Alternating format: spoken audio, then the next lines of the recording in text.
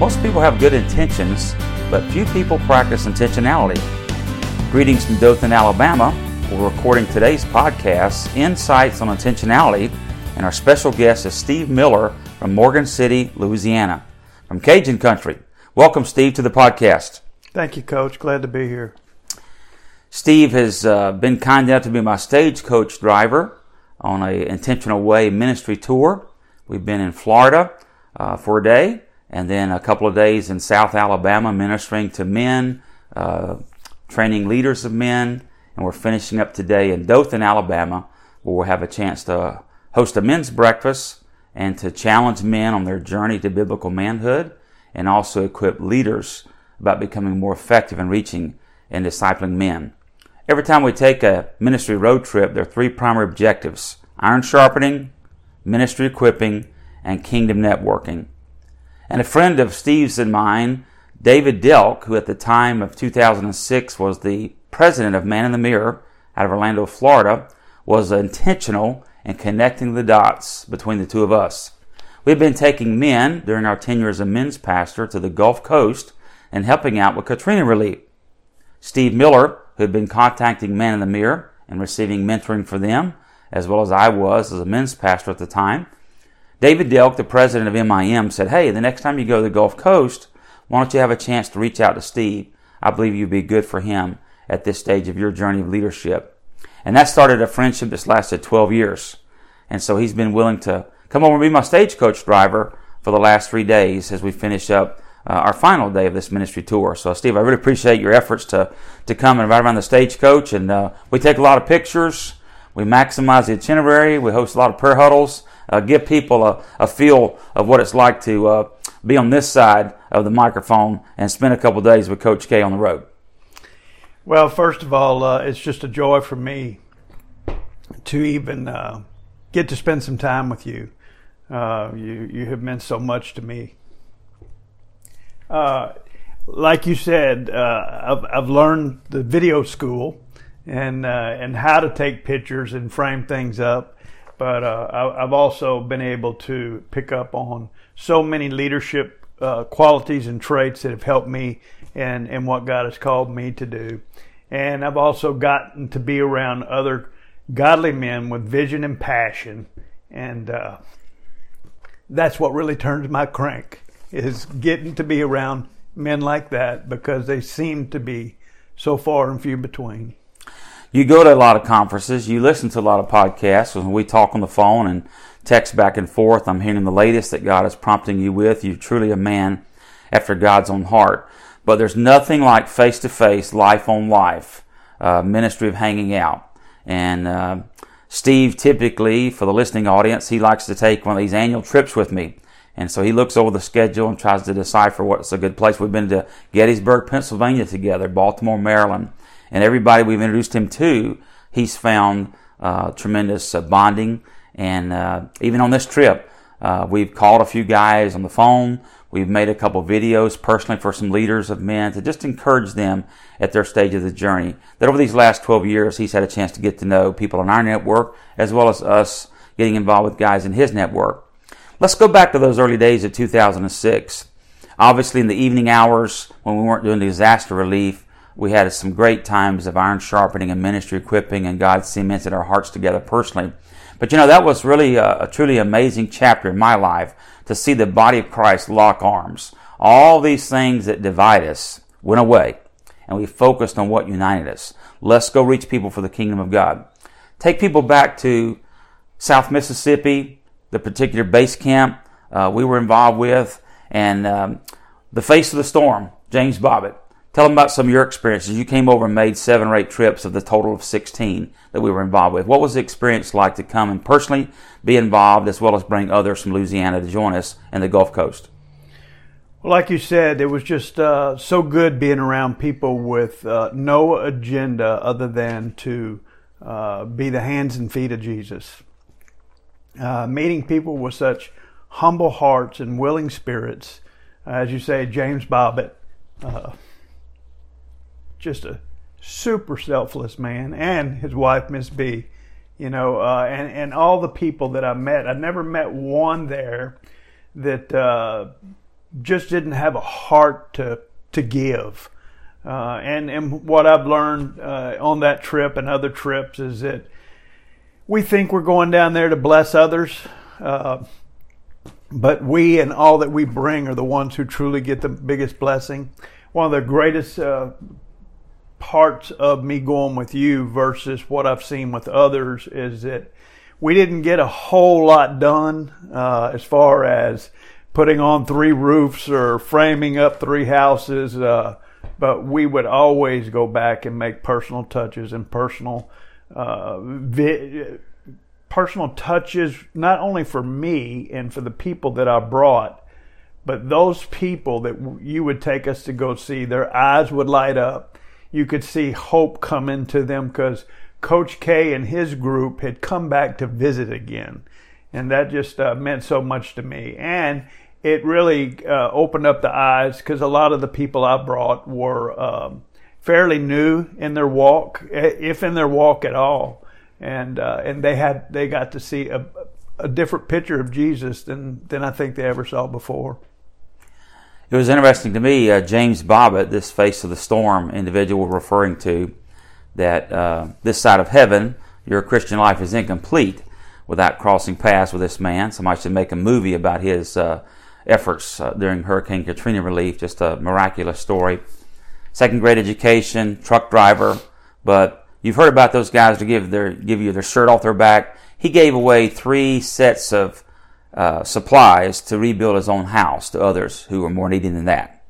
So that puts him in a totally separate category. But Steve, I'll never forget on trip number 4, which was your first one, James told me when we left, he said, there's something unique about your group, to follow up on a comment that you made. We were being intentional with not just trying to knock out work during the day. And yes, I would tell all the blue collar guys, listen, you're not going to get 5 days worth of work done. That's just not the scenario we're talking about. There were some base camps down there that were slick operations, and man, they knocked it out of the park. They got stuff done. People went back home, and they felt like that, hey, some projects were accomplished. But to me, the people were more important than the projects. And for all of our training on those mission trips, we made, especially the blue-collar guys, aware you're only going to get 3 days worth of work done in 5.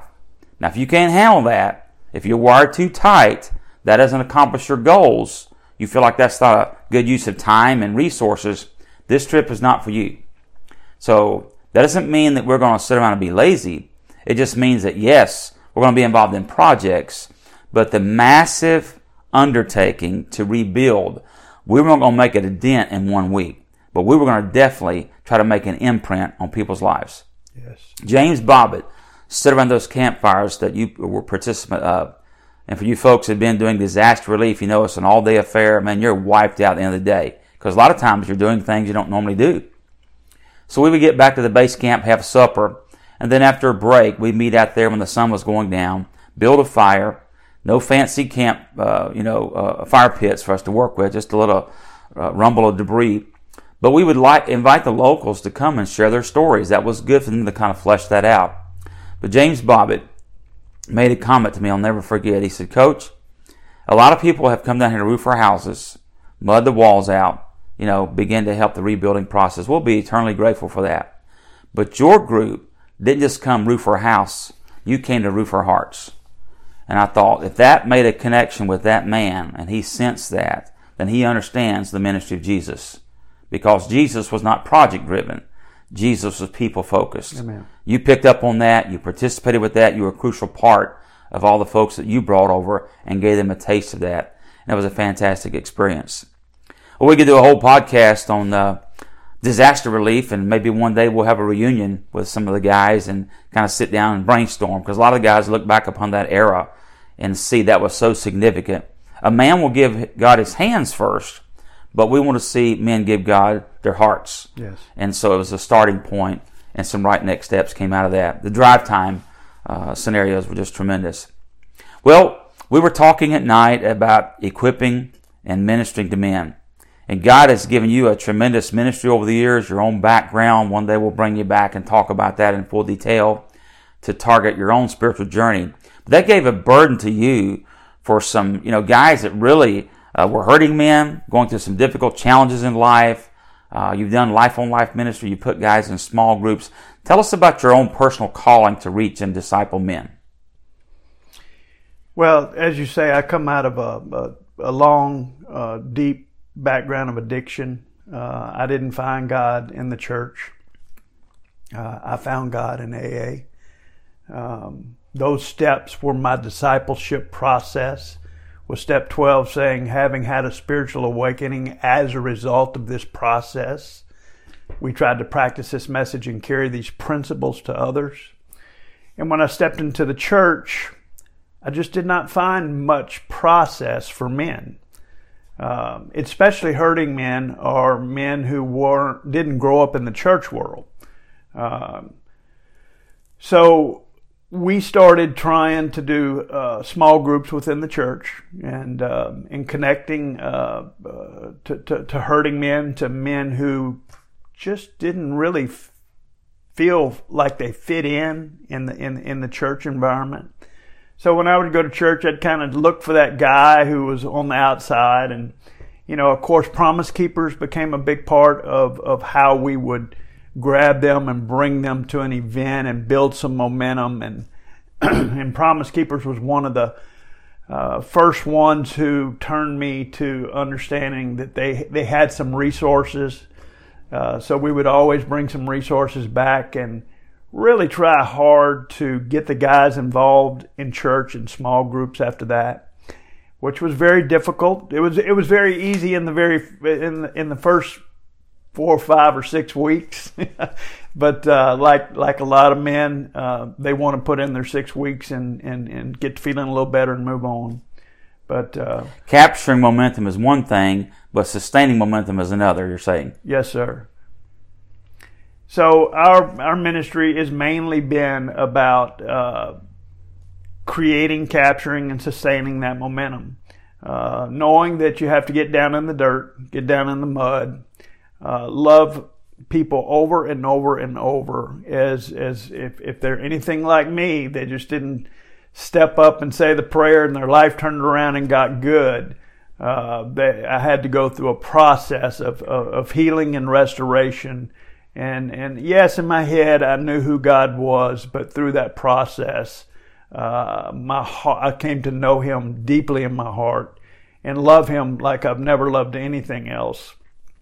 And understanding that it takes that process as well for most of the men that I work with.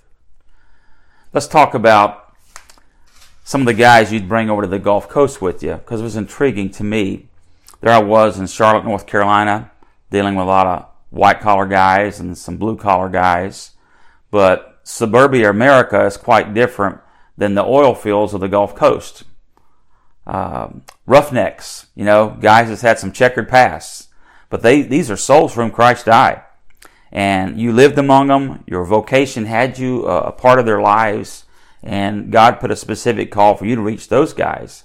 I tell people often, many people are called to reach the 1040 window. And we need to get the gospel to the ends of the earth. There is a specific group now that's been closed for many years. And since the 90s, people are striving to get those resources in the 1040 window. I've been called to reach the guys at 1040 Main Street. Amen. Across the street or around the world. The mission is still the same. Your calling, and I've been on your turf down in South Louisiana, that's a unique scenario.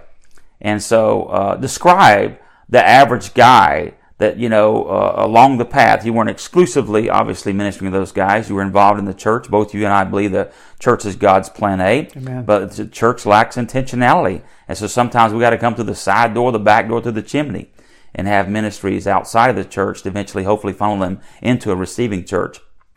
And another thing you mentioned earlier, men must be able to belong before they believe. Amen. And you would give them that sense of belonging. But anyway, those guys that would come over, I could still see their faces as they'd tell us their stories around the campfire. I'm thinking, dude, man, you've been to places I've never been to as a pastor's kid.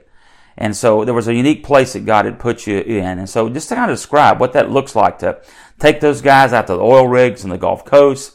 They come back and crash and choose, establishments and lifestyles that's going to ruin and wreck their lives. They get into addictive behavioral patterns, and then they wash up on your shore. That's pretty much my synopsis. But give us a little more of what it looks like in some of those guys' lives and why we must be aware that they're a mission field, they're an unreached people group. Well, a lot of the people in our area, whether they work offshore or not, offshore is 7-7 or 14-7 or 28-7. And sometimes, or really more than sometimes, what we really push is being consistent in the few simple things. If you can be consistent in the few simple things, then things can turn around for you. I think a lot of people that I deal with, a lot of the people I try to reach, think that this church thing is just looking for a word for it. But really, to skip a lack of transparency, a lack of authenticity. I know when I was around your guys, they were looking for real men. Yes. Who had real issues that believed in a real God. Yes. And sometimes we go into the church environment. We were talking to some of the leaders in Alabama about this. Everything gets swept under the rug.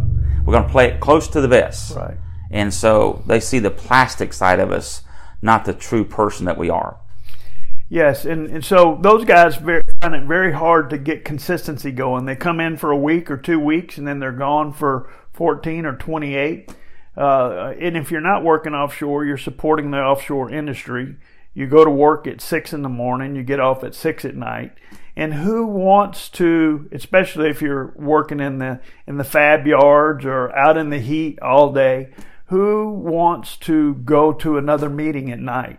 They either go home and go out and party, or they go home and take a bath and go to bed. Total exhaustion. Yes.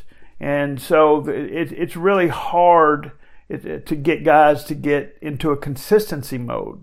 And that's one of the toughest things for guys in my area.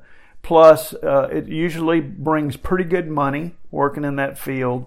And like you say, they're stuck in their comfort mode. They're bass fishing, they're hunting, they work and they do that, and that's all. So through our interactions with them, we hope that we try to let them experience the larger story that the Gospels offer.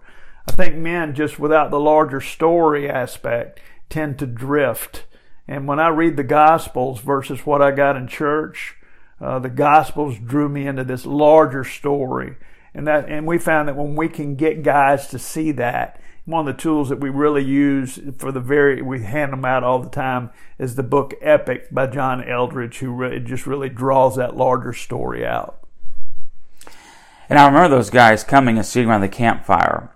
And so I'm sitting there looking at this and observing this. So you and I are leaders. God has bonded our hearts. We're working with two different clienteles, so to speak. Both equally valuable to God, yes, but from different cultures, dealing with different challenges. The core issues are the same, but the environment, the experiences. And so here's my bankers, from Wells Fargo and others up there in Charlotte, the second largest banking industry next to New York. Obviously, we had a lot of blue-collar guys as well that own their own businesses and were there participating with us. But when your guys would come and engage, it was almost like, for these 3 or 4 days, you typically take the long weekends to join us, sometimes a full week. But when your guys would come over, it was like around that campfire, biblical community was being expressed. Yes. The ground was level at the foot of the cross. And I sensed your guys enjoying being around my guys. Your guys opened up a lot of things to my guys. And we as leaders had a chance to say, hey, it took a disaster.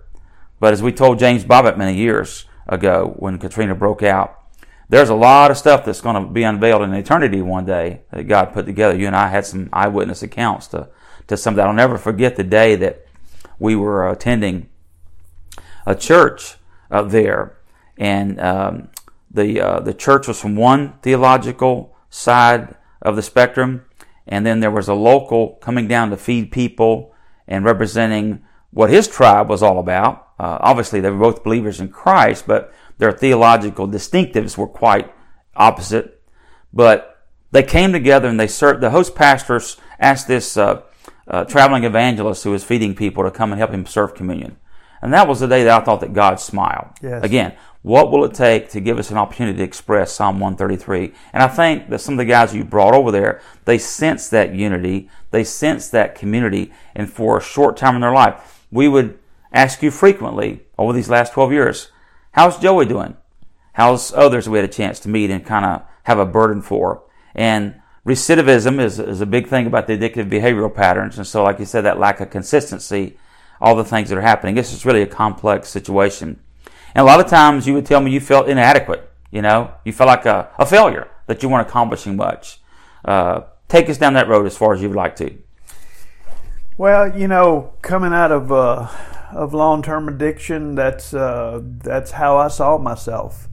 I had failed at most everything that I could think of. I had dyslexia. I had a hard time in school. The enemy started planting that seed very early in my head and then in my heart that you're just a failure. You don't fit in. You're not good enough. You're not smart enough. Of course, I turned to chemicals because those people accepted me just like I was, and I could kind of dull those voices out and dull that pain out.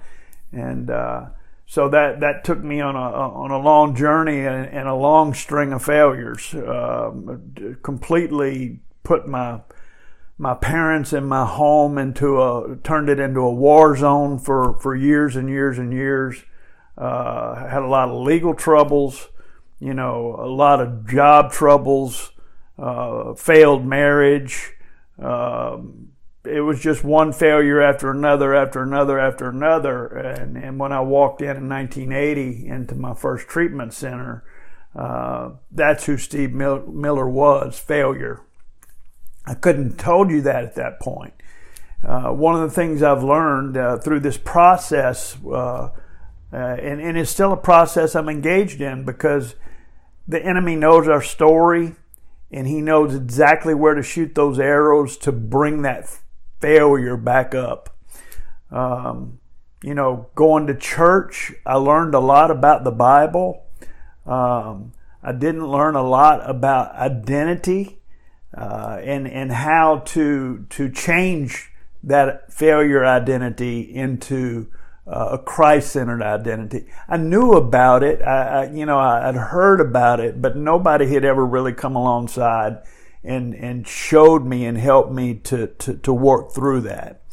And so God just led me to some people, some men, some ministries that helped me to start to first of all to recognize that was my old name, and you really can't live outside of how you truly see yourself.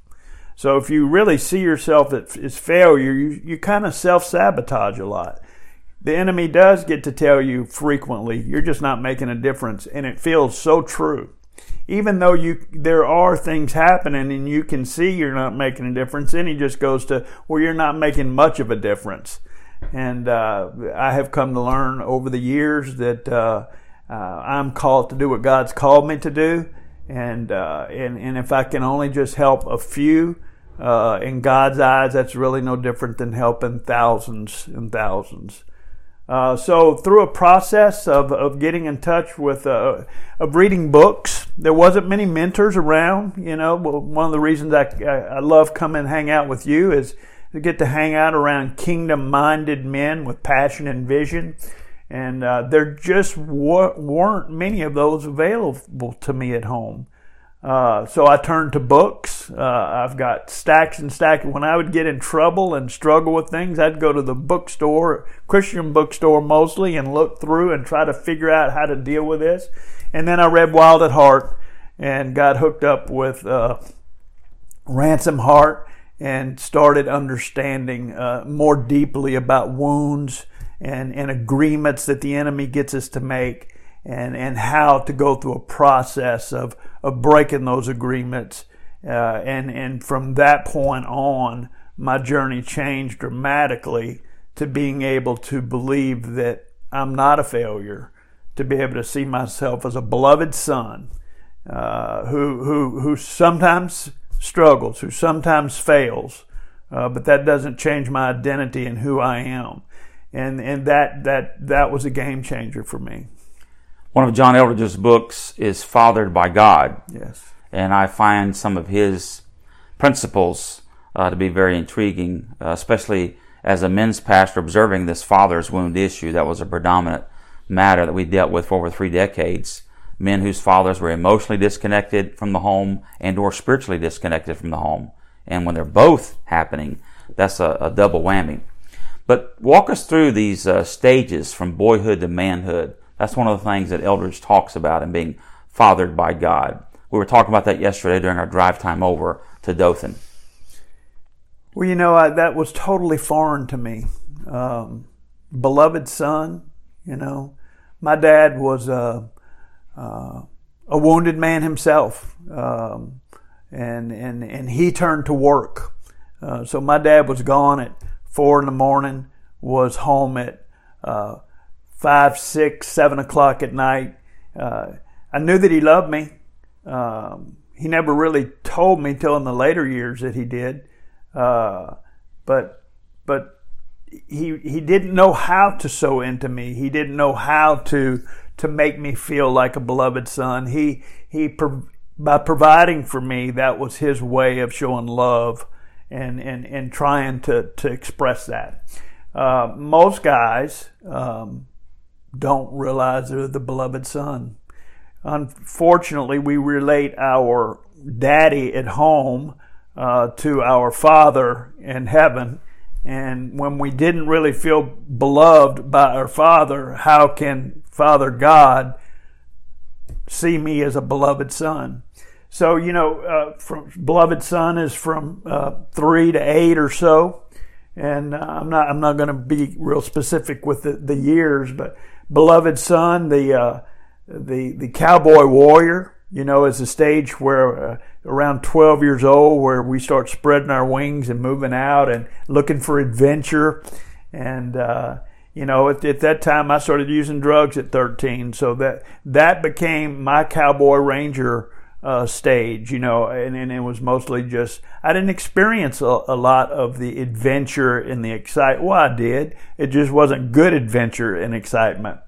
And from there comes the warrior. I didn't see warrior like God describes a warrior.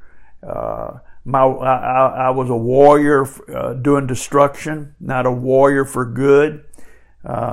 And then, a warrior becomes a lover, or if he doesn't become a lover or learn how to become a lover, he does a lot of damage. I didn't know how to love. I wrecked my first marriage. I wrecked relationships all around me with my warrior spirit. And then becomes the king. And a king that hasn't walked through those stages well, generally does damage in his kingdom, and I did a lot of damage in my kingdom. And then comes the sage, what I learned through healing and restoration, that and really started off through boot camps with Ransom Hart, and some of the books I was reading, that God could come back and redo, heal, and restore those areas. So today I can say I am a beloved son. Today I can say I am a warrior. I have learned to fight for the hearts of other people. I do have a kingdom, and I am learning to be a good king, as I have sages in my life and other strong men come along that's gone before me to help me, that I can bounce things off of, and that I am they know that I am open to their counsel on how to be a better king. And my hope, my greatest hope is to finish well. And to finish well for me is to be that sage one day that sows back into other kings, and in the process create more of those men we were talking about earlier everywhere in my hometown and across the country. We're getting ready to go to this men's breakfast today here in Dothan, and one of the concepts we'll share with these guys is who's in your foxhole. And you've had a chance to meet some of my foxhole friends. You've heard us talk about that. You've experienced it yourself, and I consider you with a group of guys to be kind of my honorary foxhole, that anytime we get together, that's the depth of our connection. It's not just talk about surface issues. We enjoy fun things together. And hadn't quite convinced me, though, to have some of those Cajun delicacies down there. Tell the audience, Coach is a little more mainstream on his seafood, right? Yeah, he doesn't like sushi or raw oysters or frog legs or anything like that. The po' boys, those go over pretty good. I'll take those shrimp po' boys down there.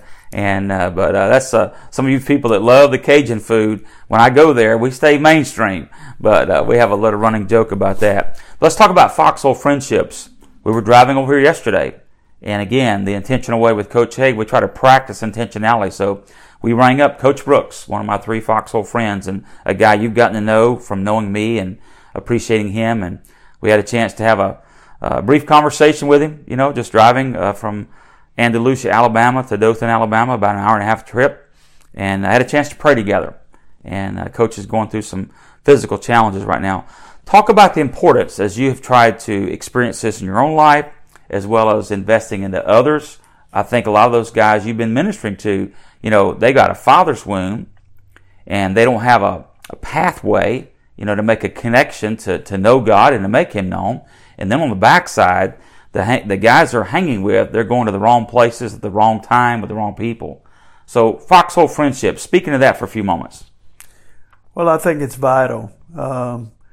I think the number one goal of the enemy is to separate us, isolate us. We're warned that he roams around like a prowling lion looking for who he can devour, and generally it's the one on the outside of the herd. That is very, very dangerous territory for me. The enemy used to be able to get me there fairly quickly and fairly often. I felt very lonely, very alone. Nobody understood. I didn't really have people that I could open up and talk to about those internal struggles, internal battles that were going on with me.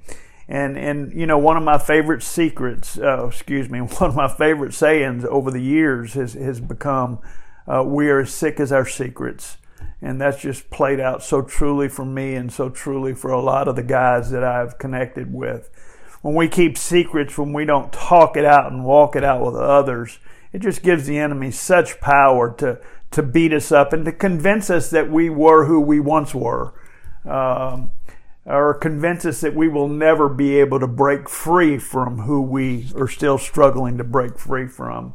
Having those foxhole friends, those guys that I can open up and say, man, I'm feeling this way, I'm struggling this way, I messed up again. How can I keep doing this and still receiving the love and the acceptance? Those things don't define who I am. In my secret life, they do. If I keep it secret, they start defining who I am. And with my foxhole friends and me sharing those deep, no secrets in my life with these guys, I know that I am loved, that I'm accepted, that I am encouraged, that I am challenged to step up to the plate again. It really doesn't matter how many times you fall. It just matters, are you going to get back up and allow God to immediately bring that healing that He brings. As soon as we confess, it's gone. And like you and I were talking earlier, one of the things in my past was that the enemy could beat me up for weeks or months, keep me down in depression and isolation over my failures. Today, I can, most of the time, it's a few minutes or a few hours, because that is not who I am. And having those foxhole friends in my life helped me to do that. And you've heard me say many times, a sage of the faith who impacted me for a long time told me in the late 80s, the Christian life is a series of new beginnings. Amen. And I found a lot of men resonate with that concept. And so that's important for us to give men hope. 1 Thessalonians 5:11, encourage one another and build each other up. I think the church beats up men too often that they're not getting it right. Yes, when men get it right, everybody wins. We need to help those guys come along, learn from their mistakes, and let's see the renewal that God brings. Yes, there's amazing grace, but there's transforming grace and there's sustaining grace. Yes. And a lot of those men never find out the transforming grace and the sustaining grace. And so, well, it's been great to have you in for a few moments. We'll have you back on a future occasion. And like I said, we'll have a cluster of guys either talk about the Gulf Coast trip experiences. It was neat to see people from 10 states end up going with us, 262 people. Never planned more than just one trip, but 14 out of 17 guys had their first mission trip experience. God blew their doors off. And then eventually, as we continue to go back, as long as they were going to bring rookies with them, fellows that had never been before, hey, we'll keep going. And then you joined with us, and this friendship has continued on beyond the disaster relief area. So we'll look forward to talking about some of these matters in more detail. We got a men's breakfast to go join, and hopefully encourage and enlighten some men today.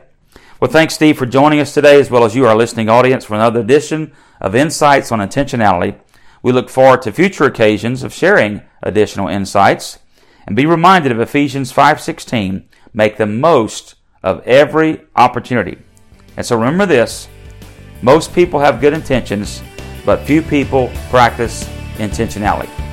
This is Coach K signing off from Dothan, Alabama. We'll look forward to catching you next time on Insights on Intentionality.